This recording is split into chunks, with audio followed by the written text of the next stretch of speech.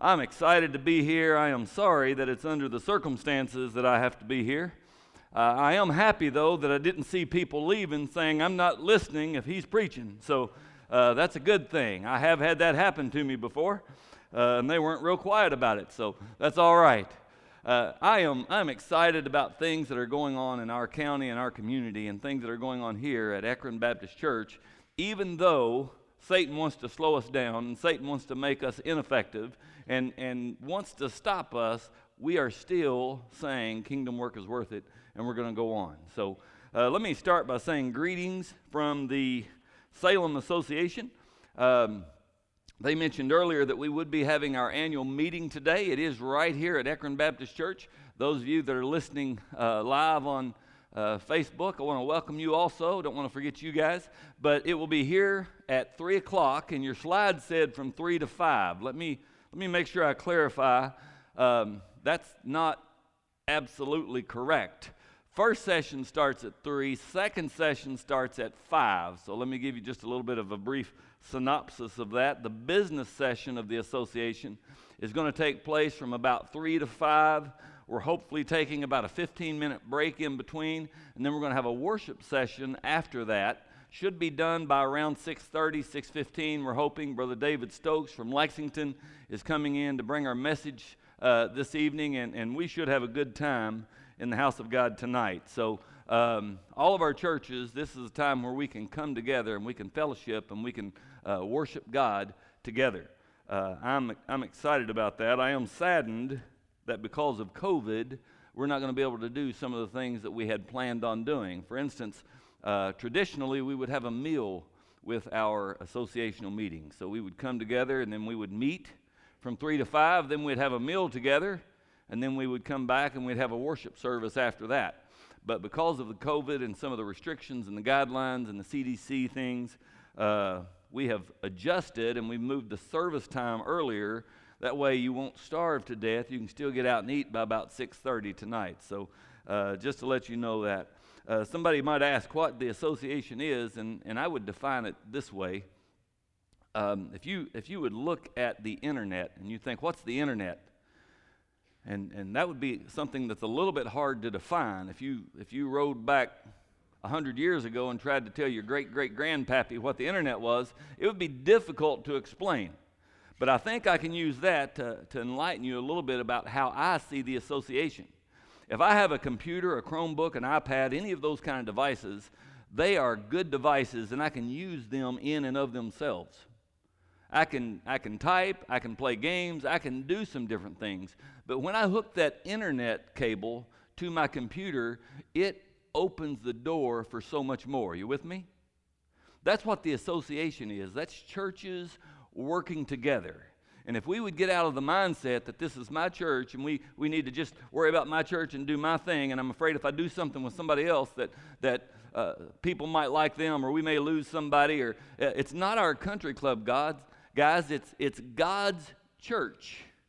And it's God's church in the plural with all the churches together. And the association is a group of 20 churches in this area that believes that kingdom work is worth the effort of working together and changing lives for the cause of Christ. So if I could just give you a little example of how I would define that. So anyway, good to be here. Y'all ready to get preached at?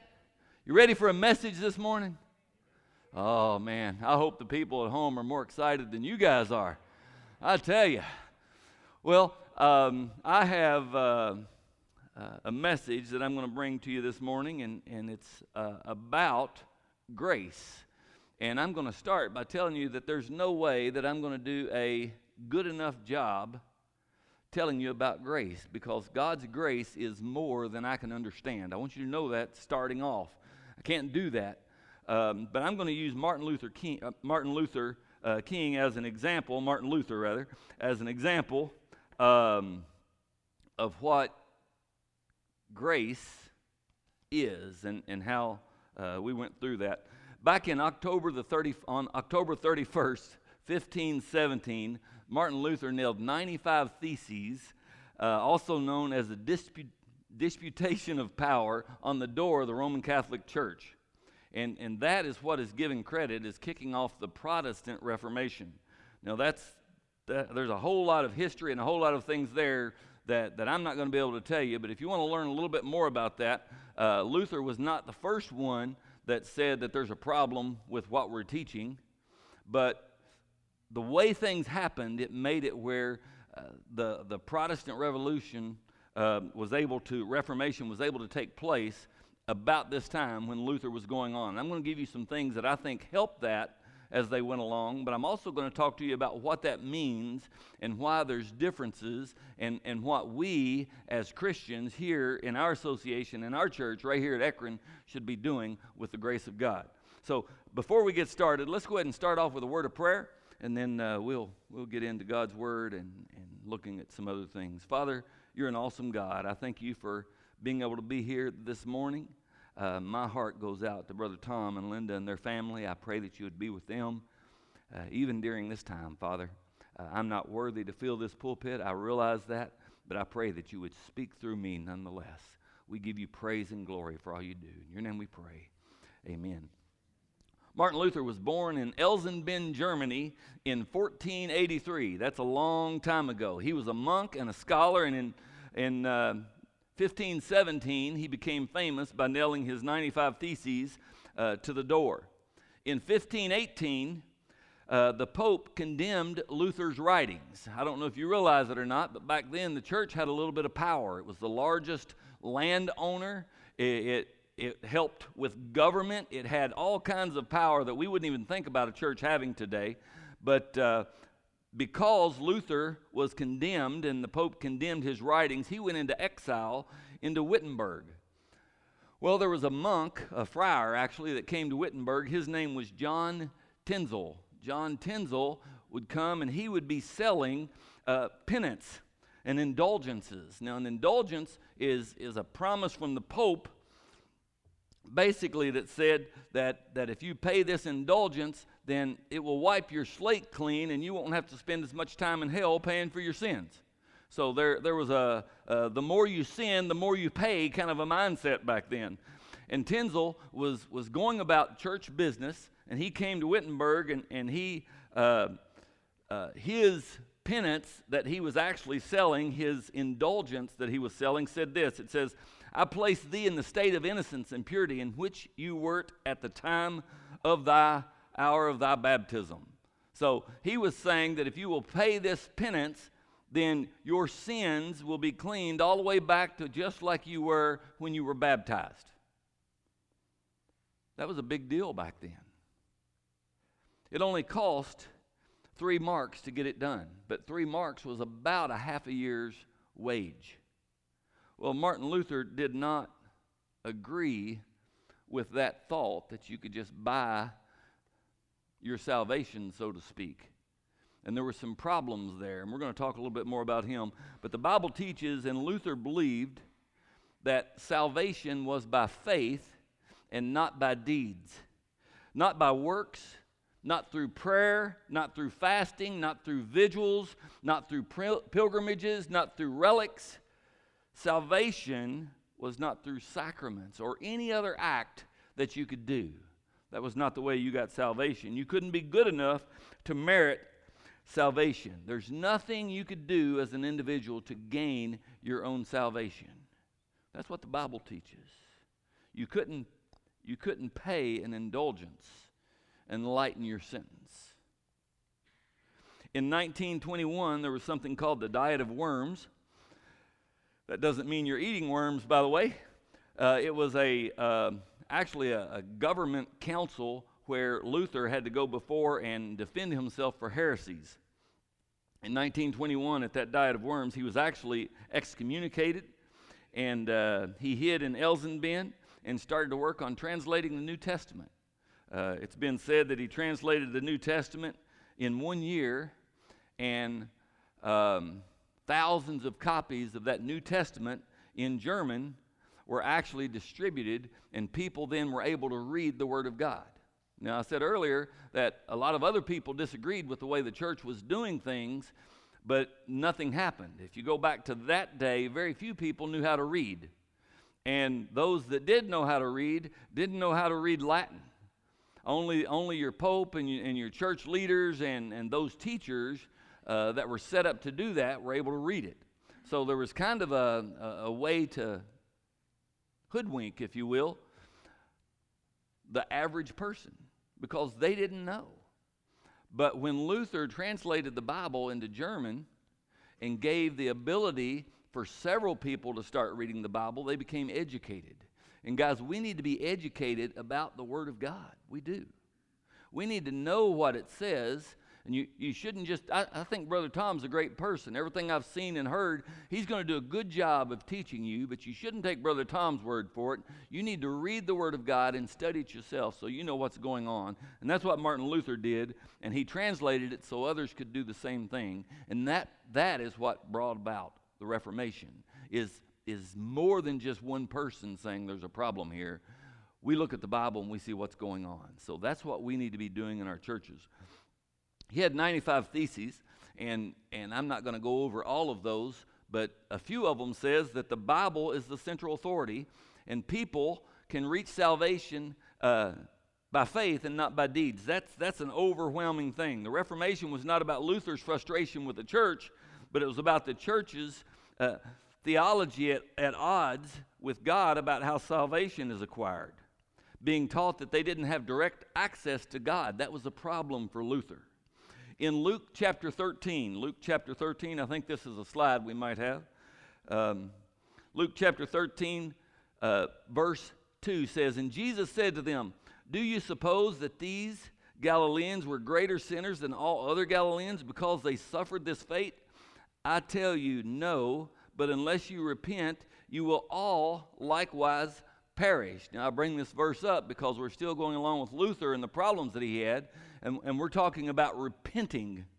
And we understand what repenting is, and we know in the church, you probably have seen this verse probably 50 times.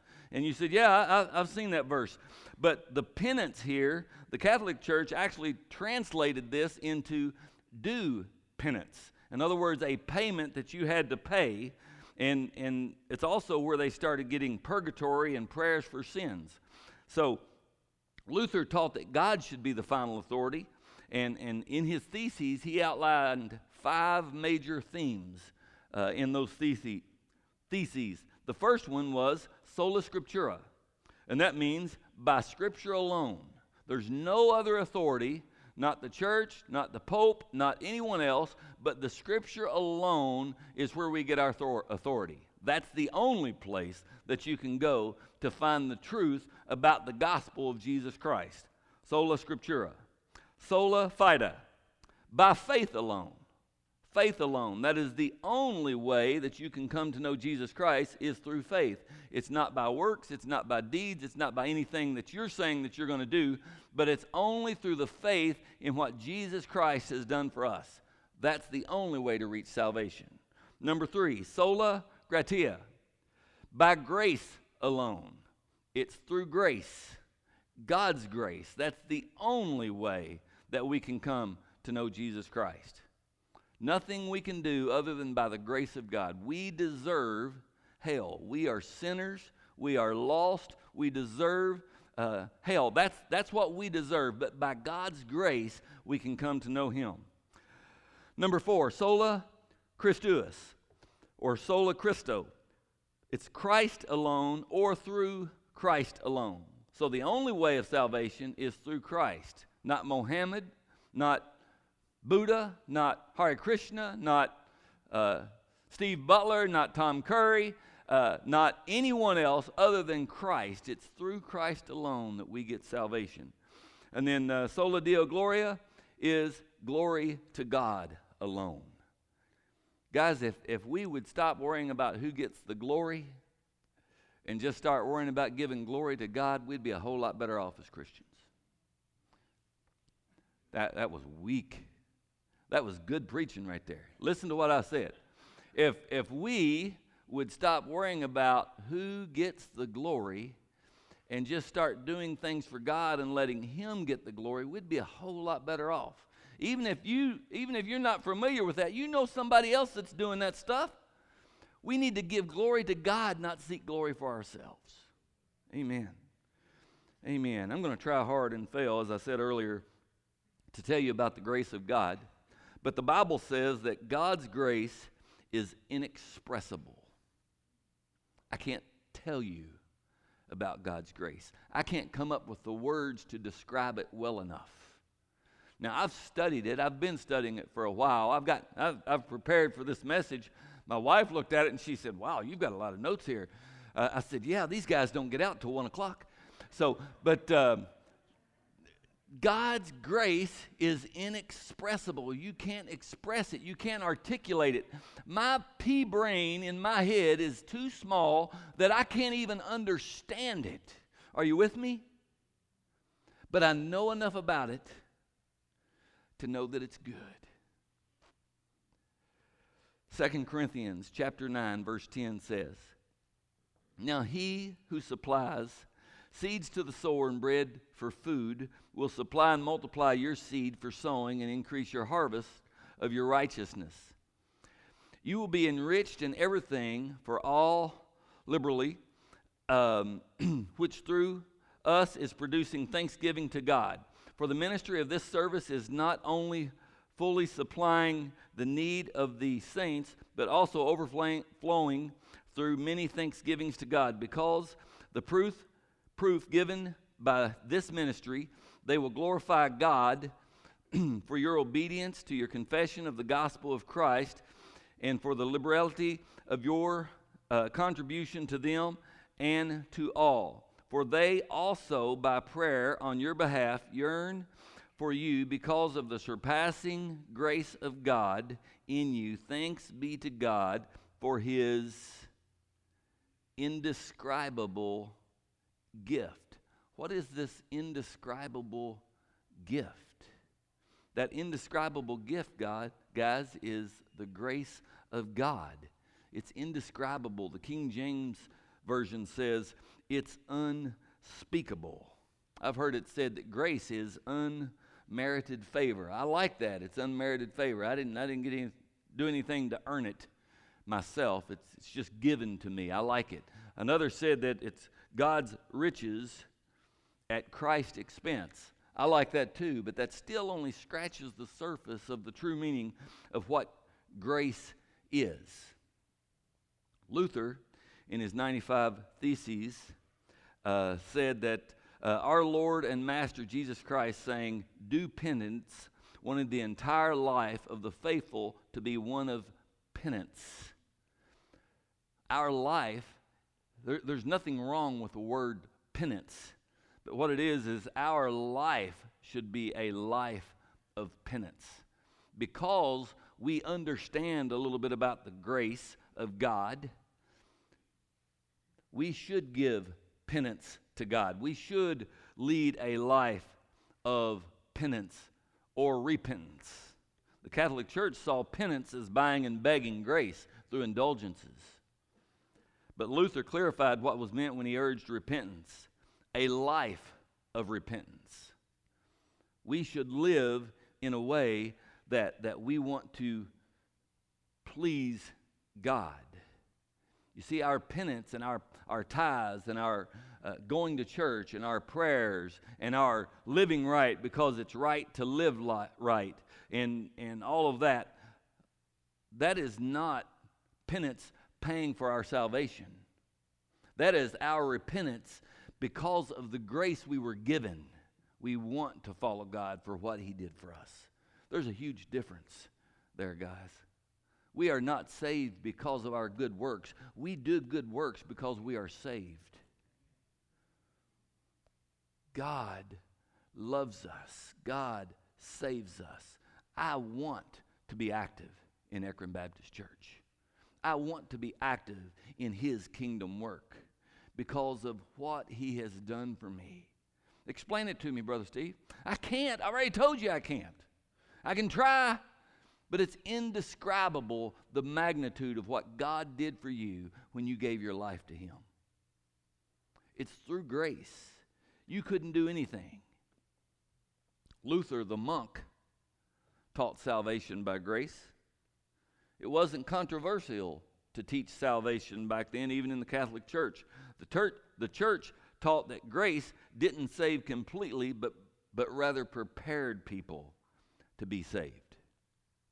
I've got news for you. Grace saves completely.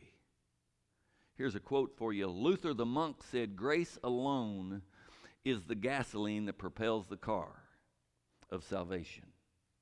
But Luther the reformer said, "Grace alone is the entire car." There's a difference.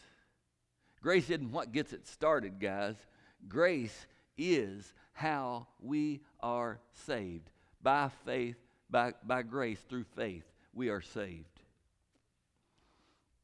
Luther was an outstanding monk. He followed the rules. He did what he was supposed to. And he had another person that he looked up to in the Bible that did the same thing. His name was Paul. Paul, writing in Philippians chapter 3, said, "Although I myself have confidence, even in the flesh, if everyone else has a mind to put confidence in the flesh, I far more." Now let me break that down for you a little bit. Although I myself have confidence even in the flesh, Paul's saying that some of you guys might think you're a pretty good old boy.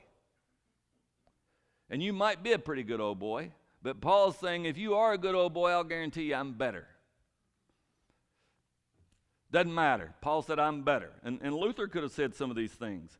He said, "I far more. Circumcised the 8th day." Who can brag about that? This is Paul's kind of talking. It's the Stephen Ray Butler version, if you'll go along with me. But Paul's kind of talking. He's saying, hey, who can brag more? Circumcised the 8th day. Of the nation of Israel, of the tribe of Benjamin, a Hebrew of Hebrews. As to the law, I'm a Pharisee. Come on, who's got more to brag about than Paul here? As to zeal, a persecutor of the church. As to righteousness, which is in the law, found blameless. You could follow me around and not find anything I've done wrong, guys. Who's got more to brag about? Who doesn't need grace? But whatever things were gained to me, those things I have counted as loss for the sake of Christ. You see, Paul knew that it wasn't about just following and obeying the rules. Luther realized that you can't earn your salvation. You can't do it on your own. There's a study called The Echoes of the Reformation that talks about the Reformation and deals with Luther, and it's a good study. You might want to look at it sometime. But in one place it says, according to the church, one did not need to feel sorry for your sins. They said it was an external matter, and it is the church's absolving you of your sin. It is by works that you do that and meet the salvation of the church. Luther wondered what he could do to meet God's salvation. He realized he couldn't possibly meet God's standard, and that only Christ can. It was that thought that drove him to the gospel. See, it's great to be part of Ekron Baptist Church, but you coming here today is not how you're saved. You being active, you being a deacon, you can even get up and preach, but that will not save you. You can teach Sunday school for most of your life and die and go to hell if you have not found the grace of Jesus Christ. You can brag about all you want, just like Paul said, I could brag. Martin Luther said, hey, I've got it down. I'm a good monk. But it doesn't matter. What matters is Jesus Christ and his grace. John 1:16 says, from the fullness we have all received grace upon grace, for the law was given through Moses, and the truth came through Jesus Christ. The New American Standard Bible. The Holman says, grace after grace. And the NIV says, grace in place of grace already given. Well, that's kind of weird. What do you mean grace upon grace? I don't know if you realize it, but back in the Old Testament, even when they said, hey, if you will follow these rules and follow these laws, then you can be part of God. That was grace. You with me? saying if you can live up to these standards, then you can come and be in heaven with me. That was grace. Even the Old Testament, what we deserve is not a chance. Go to hell, go directly to hell, do not pass go, do not collect $200. You with me? That's what we deserve. That was grace. But the New Testament gives us a better way. We don't have to sacrifice. We don't have to do all those kind of things. There is one sacrifice that came and paid that price. The grace in the Old Testament is better than nothing.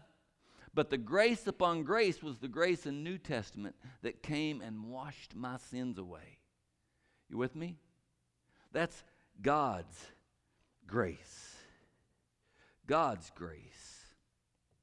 The Catholic Church was trying to sell grace, but Luther believed the church had no right to sell something God gave freely.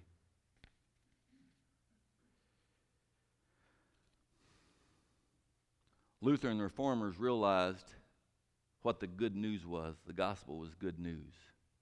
And guys, gospel and good news is not that you're going to have to pay a higher price. The gospel and good news isn't that you're going to have to work harder or that you're going to have to be perfect. Anytime you substitute anything for grace, it's not good news. It doesn't get any better than God's grace.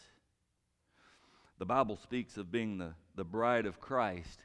And what happens if you go back and you find the history, each person in the marriage, in the union, will bring what they have to the marriage. And then they are put together to be one. That's kind of what we do today still, isn't it? Okay? And that's a great picture of being the bride of Christ. What you're going to find is Christ brings his righteousness, his grace, his love, his peace, his salvation to that union. All I could bring was my sins, my unfaithfulness, my puny little things that I thought was good, as in good deeds, that meant nothing compared to what Christ brings. I am happy to be the bride of Christ because that union comes together, and through the work of the Holy Spirit, I am brought into the body of Christ. Are you with me? Martin Luther said, "If Christ be made guilty of all sins which we have committed, then we are delivered utterly from all sins, but not by ourselves, nor by our own works or merits, but by him." Guys, I don't know if you know what the word utterly means, but it's a lot. It's like completely. You with me? We are delivered from our sins completely by Jesus Christ. You know Romans 3:23 says, "For all have sinned." Can you imagine being told that you have to be good to be saved? And then you read the Bible and believe the Bible's true and it says all have sinned. What does that mean? It means I'm not going to make it on my own. Being good is not enough. All have sinned and fallen short of the glory of God. Being justified as a gift by his grace through the redemption which is in Christ Jesus. A life of repentance, continually turning from our sin and turning to Jesus, is a byproduct of grace.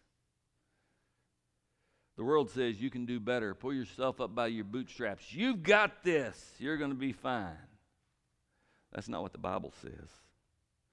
The Bible says God knows us. The Bible says God loves us anyway.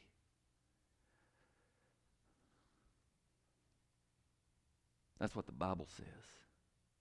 John 19:30 says, and when Jesus said, in John 19:30, when Jesus said it is finished, he really meant it. God's grace is sufficient. Grace is not doing things in our own strength. It's not standing up to giants. It's not anything but a gift from God. Where's grace found?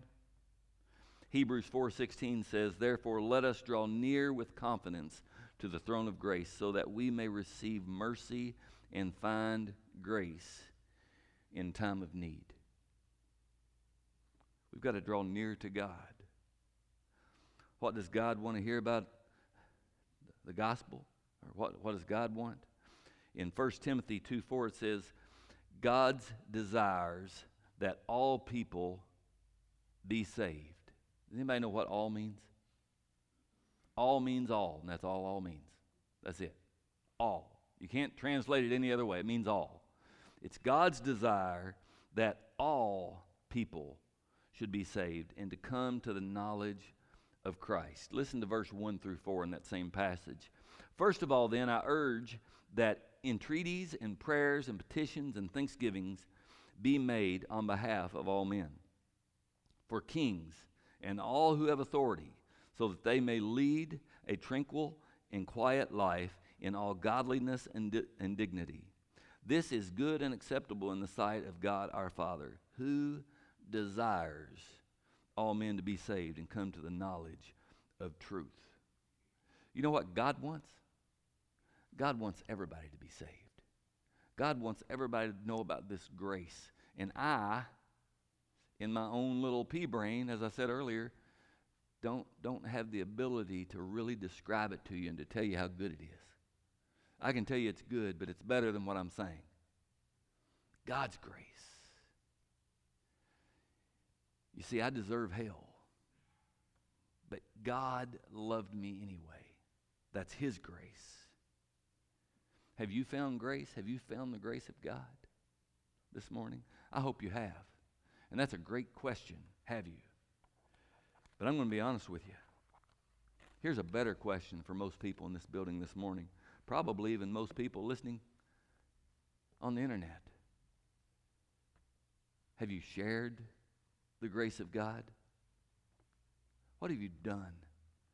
You see, you don't work to gain your faith. You don't work to gain your grace. It's nothing that you can do. Way back in the 1500s, Martin Luther was saying that. How about right now in 2020? This crazy year, like nothing we've seen before.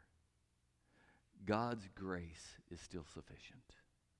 In your sins, in your despair, in your problems, it's God's grace that's sufficient. Will you pray with me? Father, I love you and I thank you so much for your grace. I thank you for loving me in spite of my sins. Father, I thank you for loving those that are under the sound of my voice and for wanting each one of us to find you as our Lord and Savior. Father, I know there's some here and I know there's some listening that don't know you. I pray that they would come to know you as their Lord and Savior. Father, thank you again for your grace. If you are here and you would like to come forward and pray, I'll be here. I'll pray with you. If you are listening by way of Facebook and you are not here and you want someone to pray for, look up the church's number. Give them a call. Someone will get in contact with you. We'll work through that with you also. We want you to understand who this Jesus is we're talking about. Amen. You've been listening to the Sunday morning worship service of the Ekron Baptist Church. You too can accept the eternal life offered by Jesus Christ. First, admit that you are a sinner. Then believe that Jesus Christ can forgive you of your sins and ask Him to come into your heart and change your life. Then confess your faith in Jesus Christ as your Savior and Lord. If you've made this decision today, write to us at the Ekron Baptist Church, 2775 Hayesville Road, Ekron, Kentucky, 40117. If you're looking for a church home, we invite you to be a part of our growing family with programs and Bible studies for all ages. Join us next Sunday at 11 a.m. for morning worship from the Ekron Baptist Church. Until that time, may God bless.